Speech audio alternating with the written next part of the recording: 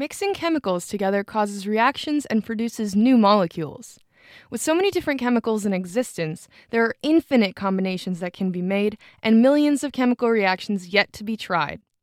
But doing these tests is very time-consuming, laborious, and has a low success rate. It's also very susceptible to human failings, like bias and fatigue. To surmount this, University of Glasgow chemist Lee Cronin has invented a robot to test his chemical combinations for him. What's more impressive is that this robot can actually learn. By testing random chemical combinations from an initial set of 18 chemicals, the robot gathered data about chemical reactivity and could predict what other chemical combinations would cause reactions. This helps the robot decide which chemical combinations to test next. Lee Cronin told me, Marika Ottman, how his Chemputer came about. Well, to be brutally honest, I wanted to develop a technology to help me find the reactions that would give rise to the origin of life or how life got started. But to do that, I needed to make a system that would do chemistry without bias and go and discover with no expectation of discovery. So I had to build a robot that would do all the boring stuff. A robotic chemist. I'm imagining a robot in a lab coat running around your lab playing with chemicals. But what does this thing actually look like, and how do you operate it? Yeah, so it acts like a chemist, actually, but it looks very different. So it's a series of pumps and valves and a fume hood, and it's operated by a computer, and it's connected to an NMR spectrometer and also an infrared spectrometer and also a mass spectrometer, all in the fume hood. And the NMR tells us new molecules that are made using magnetic resonance. The infrared tells us if new bonds are made, and the mass spec tells us if there's new molecules from the weight increasing. And aside from avoiding human bias, are there any other benefits to using this robot rather than a human chemist? We're not trying to replace a human being. What we're trying to do is make sure that the human gets to do more interesting stuff. So by setting the robot up to do all the boring stuff or the stuff that we don't know is going to work, we can really search chemical space faster than we were able to before.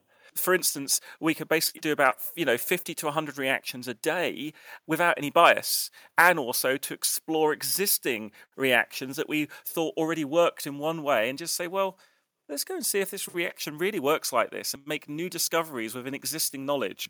What chemicals did you test with this robot? How did you know what you should go through and feed to this robot to test it?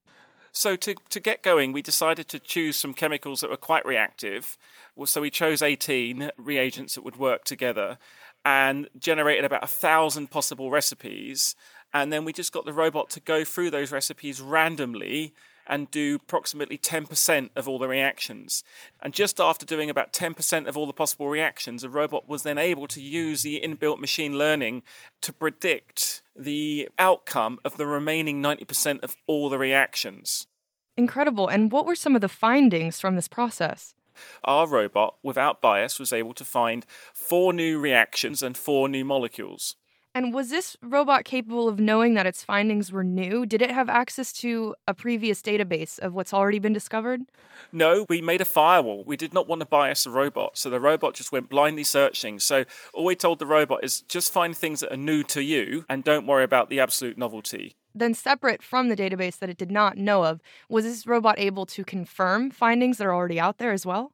Yes, indeed. So it was able to rediscover loads of existing chemicals and reactions, and that was really gratifying because it showed that not only was the robot able to repeat known reactions, it could also start to record reactions that were not productive or effectively failed. So it recorded failure and success, confirmed success in the literature, and discovered new things. So do you see the potential to create more of the same robot to work at this simultaneously? We could distribute perhaps the code that would come from this robot so other users could implement the code to reproduce our findings more easily. So we could kind of have like a chemical Spotify for collaboration and discovery in real time of chemical space.